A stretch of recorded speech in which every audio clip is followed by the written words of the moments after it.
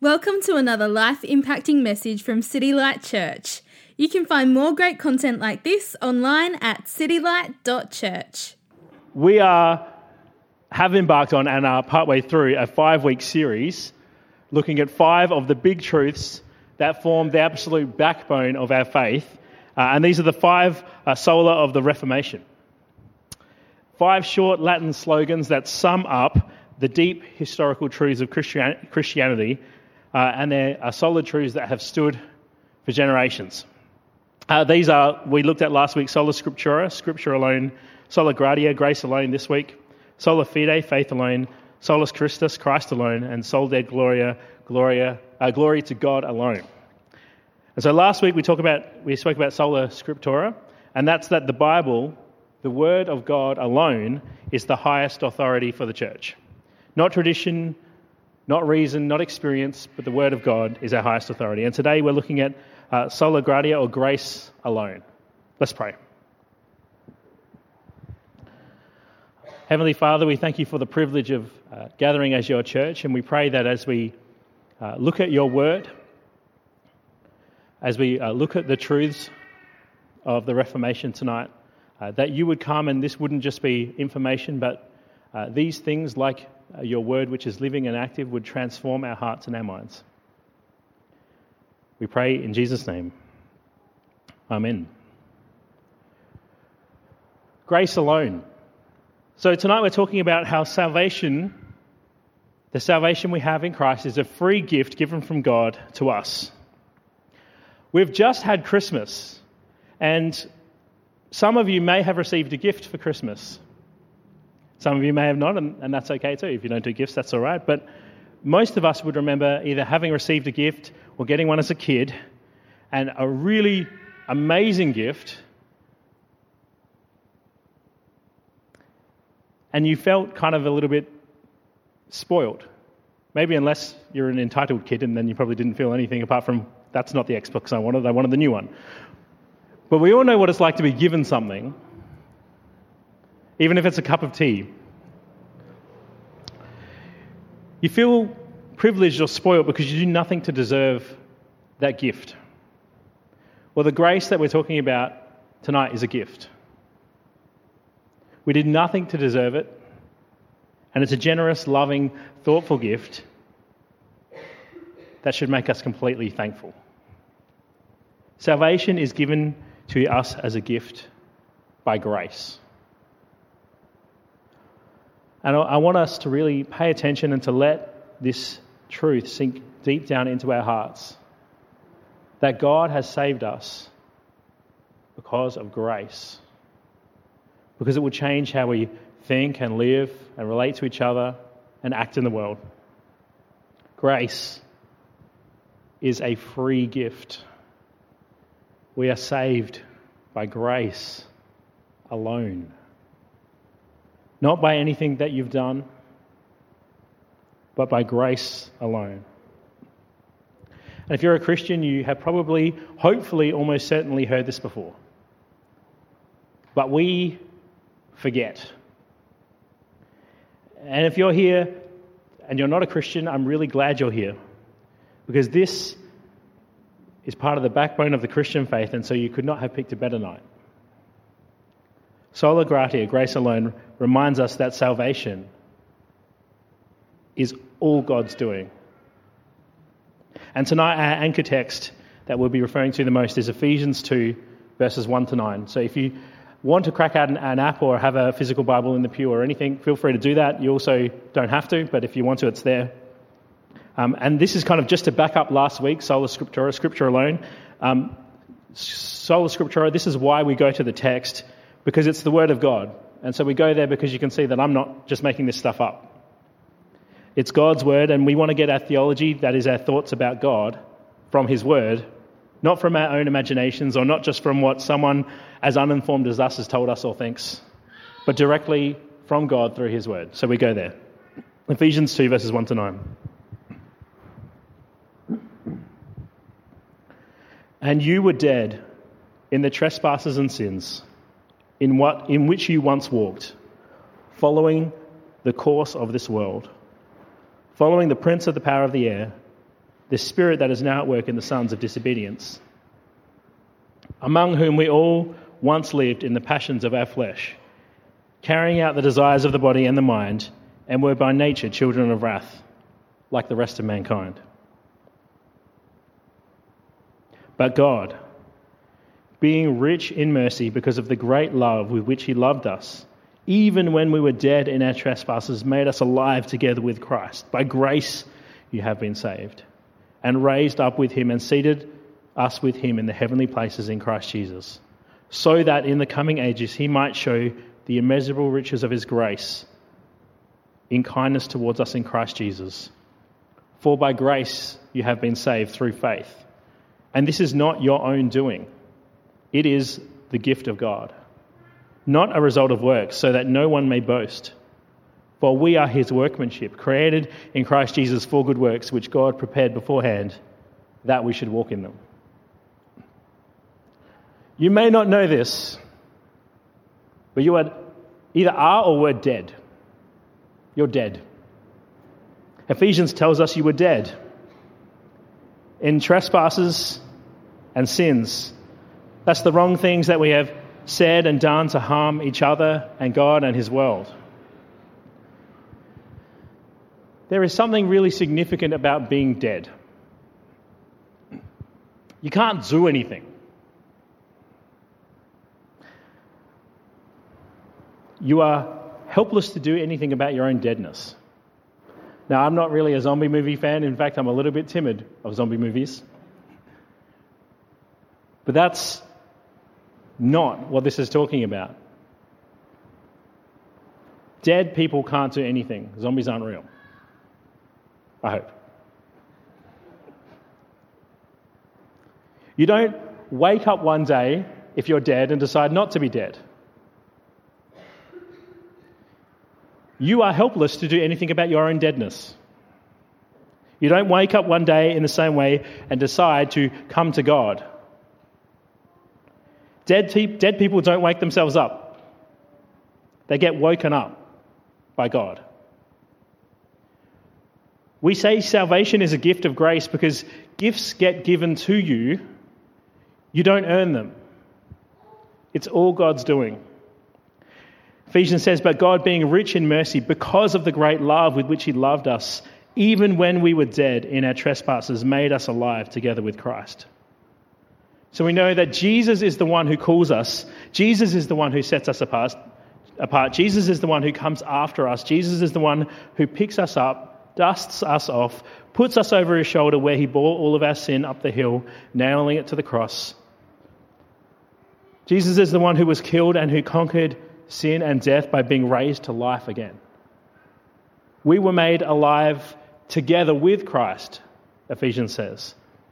Just like Jesus was dead and raised to life, God in his grace takes us dead and raises us to life with Jesus. You were woken for his glory. Why did he do this? Why? Why is God in the business of taking dead people and making them alive? Does he like zombie movies? Maybe, but I hope not. God is in the business of taking dead people and making them alive. Why did he do this? It says here, verse 6, and he raised us up with him, that's Jesus, and seated us with him in the heavenly places in Christ Jesus, so that, well, there's a reason here, so that in the coming ages he might show the immeasurable riches of his grace and kindness towards us in Christ Jesus. So that he did this so that he could show. God does everything for his own glory. The fact that he has raised us with Christ, through Christ, is so that he can show his immeasurable riches and grace and kindness. Our salvation is to show the glory of God. It's all Christ's doing. We're dead, spiritually dead and destined for hell, a life without God, eternal separation from his pleasures. And he comes and he rescues us and he saves us. And if we could do it ourselves, it would not bring him the same glory. Come on with me for a moment with a strange little thought.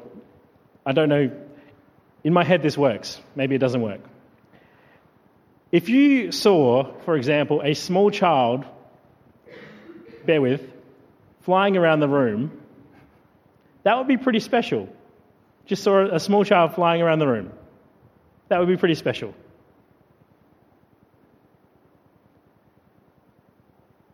But we know that when that happens, it's the parent picking them up that's actually doing all the work, flying them around the room. It makes God look strong and not us when he picks us up out of our mess and makes us his and lifts us up and holds us. We are saved by grace, and we are saved by grace for God's glory. Yes, he loves us. Yes, he thinks we're special, if you want to put it that way. But he's done it for his glory, so that we can make much of him, so that in times future he can point back and say, look at my immeasurable riches of kindness and grace. We are saved for his glory. For some people, this might ask or raise the question, and sometimes these doctrines of grace do this. They raise questions for people, and it's, well, if it's all God's doing for his glory, if it's God's doing, do I need to share the gospel at all? It's God's doing it. Why do I got to share the gospel? So salvation is all God's doing, but sometimes we get our wires crossed and think, okay, God's doing, so do I just go home now? And this kind of thinking can result in a failure to carry out the Great Commission for us to share the gospel. And this comes from a misunderstanding about how God has chosen to work. Earlier in Ephesians, it says that he chose us before the foundation of the world, that we should be holy and blameless. And so some people think, ho-hum, God has done the choosing, I guess he'll take care of it. But God, for whatever reason, in his infinite wisdom, has chosen to let us be involved in his great work, which should floor us. And it says in 2 Corinthians that he, in fact, even makes his appeal through us. And that is a joy and a privilege for us. All of this focus on the work of Jesus in the act of salvation can make Christians feel as if they are off the hook. And this is often one criticism levelled at those who are strong on doctrines of grace. It can make people feel like they're off the hook for the Great Commission. If you came here with a friend tonight and you're not a Christian, and they haven't shared the gospel with you, I want you to ask them, why haven't you shared the gospel with me yet? Sorry to make you feel uncomfortable if you're that friend. If you really believe it, that it's true, why haven't you?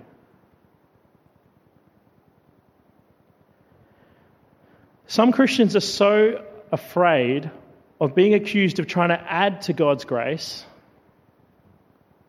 that they don't get to live out all of its joys. It is, in fact, a grace of God and a joy that he has provided you with work to do. The work that you do is not to cause the grace, but the work that you have to do is a grace given to you because it's a joy and a privilege. Verse 8 says, "For by grace you have been saved through faith. And this is not your own doing, it is a gift of God, not as a result of works, so that no one may boast. For we are his workmanship, created in Christ Jesus for good works, which God prepared beforehand, that we should walk in them."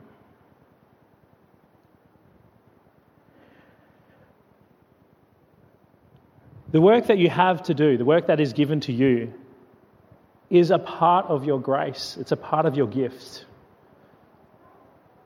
But don't get confused. It doesn't cause your grace. And in fact, this confusion, this single issue is why we have this sola. That's why we have this grace alone sola. This sola gratia arose to challenge the Catholic teaching of grace with works. So the Catholic teaching on salvation, now and before the Reformation, is that Christians are saved by God's grace. They believe that, they affirm that, the same as us. But they add to that and say that the works we do a part of our salvation, and that we can somehow merit some of God's favour, which will add and be a part of our salvation. And we totally reject that and believe that our salvation is by grace alone. And any work or works that we do are a response to our salvation and not an adding to it and a part of it. Sola Gratia reminds us that there is nothing human beings can do to either save themselves or add to their salvation. So salvation is a gift from God that is God's doing, and it's something that we are just it's impossible for us to do it ourselves.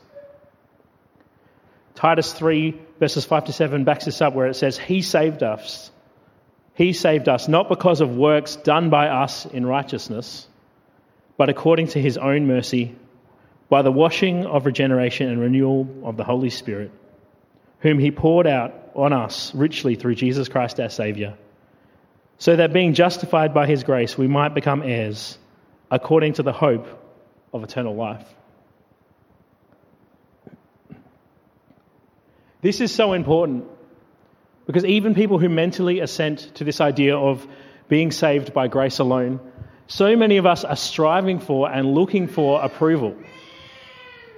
We run on the giant hamster wheel of life trying to make something of ourselves, trying to get some kind of sense of self-worth, trying to prove that we're worthy or good enough or meritorious, but we fail. Or perhaps we don't think we fail. Perhaps we think we do that, and then we start to think that we've made something of ourselves, and we start to think we're perhaps better than others, and then we miss the point that we're an arrogant ass and not humble, and have therefore sinned and fallen too. We all fail when we try and conjure up of our own doing a sense of self-worth and righteousness and good standing before God. We may know mentally that God has saved us, but I think some of us don't quite believe the goodness of how true it is, or it's too good to be true. And I think sometimes we think to ourselves, that must have been a one-time deal. And I keep stuffing up, and if I keep stuffing up, God will eventually get sick of me. Grace alone. You are saved by grace alone. There is no peace any other way for your tired, restless heart. Because you will, if you even open the door to works, you will fall into despair or pride. You are saved by grace alone. We don't add to our salvation through our work. We are called to do works like we were talking about, but we don't add to our salvation through our work. This is important. We add to our joy through our work. When we work out of a response to the grace that God has worked in our life, we add to our joy more of God, more of his kingdom, more of his love, more of him in my life. We add to our joy.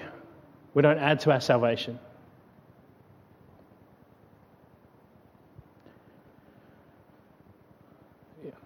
Another objection that gets thrown up to this idea is, well, if I'm only saved by grace, should I bother changing? And I think Paul was challenged in this way, the Apostle Paul, and he wrote, should I sin that grace may abound? By no means. Being saved by grace doesn't mean that we give up. It means that our motivation changes. We love because God first loved us. We serve because God first served us. It now comes out of a place of security, not out of a place of insecurity. We now work not to earn God's favour, but to add to our joy and enjoyment of him and his glory. It's the difference between working for a boss and working for a loving Father. Working for a paycheck and working for joy. Never knowing if you've done enough to not get fired, never knowing if you've done enough to get across the line, never knowing if you're going to get the knock on your cubicle door. Sorry, we're downsizing, you're out. Always having to put in 600% because you're never not quite sure if you're good enough. Versus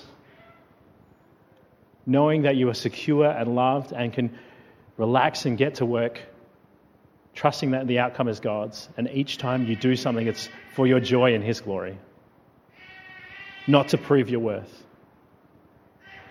Sola Gratia means that salvation is not from keeping God's law. Sometimes Christians are known as the rule people. Yeah, the Bible's got some rules, but that's not how you're saved. Another kind of trap in all this is the idea of antinomianism. Anti-what? He doesn't like garden gnomes? Who is this kid? It's not antinomianism.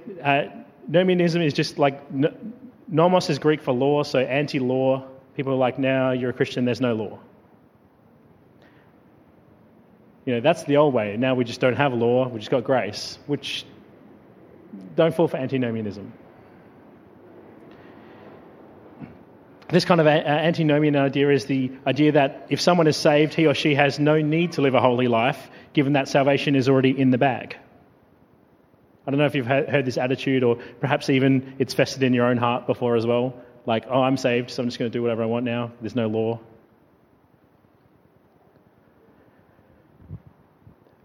We need to be careful of that attitude, because that's like a man who says to himself, I know my wife will love me and forgive me if I cheat on her, so I'm going to go do it. That dude totally missed the point. Totally missed the point.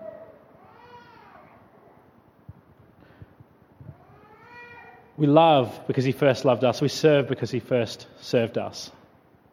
We work to add to our joy, not our salvation.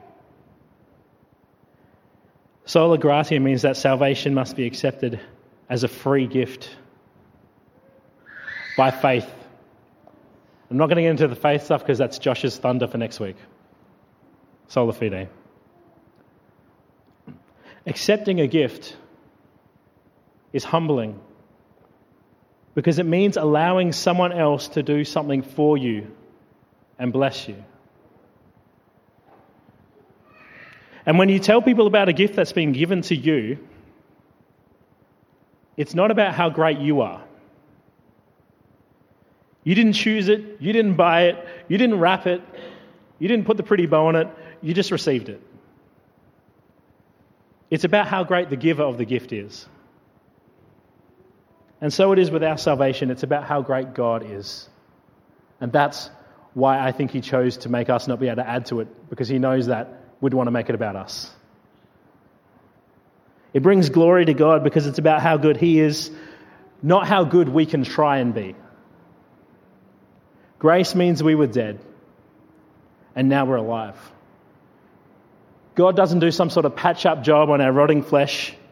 He makes us completely new, sets us on a new path, and gives us good works to walk in, not to save us, but because we are already saved. And He wants to see them bring us joy as we revel in His glory. We're going to celebrate and remember and accept that gift as we do communion. In this next time of worship, we're going to have communion. In this church, communion is open to all Christians. So if you're here and you're a Christian, you're more than welcome to participate with us. If you're here and you're not a Christian, this is the one thing that we reserve just for those who are in Christ. So we'd encourage you during this time to reflect and think about who He is. And if you want to grab someone and chat about that or pray about that, you're more than welcome to do so. Make a ruckus, be noisy, we don't care. We just want you to meet Jesus.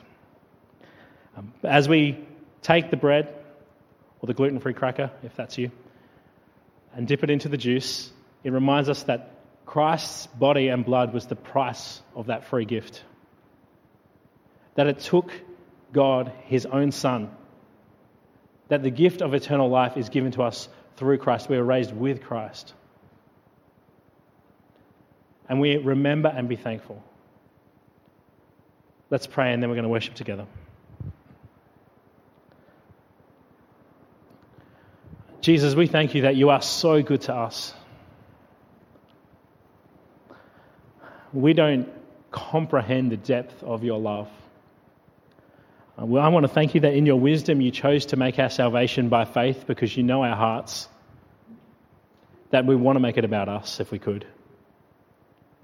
We thank you that you invite us into doing some work not for our salvation but for our joy. We thank you for your wisdom in that. We pray that as we dwell on these things that you would remind our hearts and refresh our souls with the truth of your grace. That if some of us have grown accustomed to your grace, Lord, that you would blow us away again with just how amazing it is. And that if there's anything in us that would want to try and work for ourselves, that you would strip that away. Help us to be secure in your love so that we can work for your glory and your joy, not our own self. Amen. Thank you for listening to audio from City Light Church. We hope you found it helpful and we'd love for you to share this message with others. For more great content, more information about City Light Church, or to donate to the work of City Light Church, visit us online at www.citylight.church.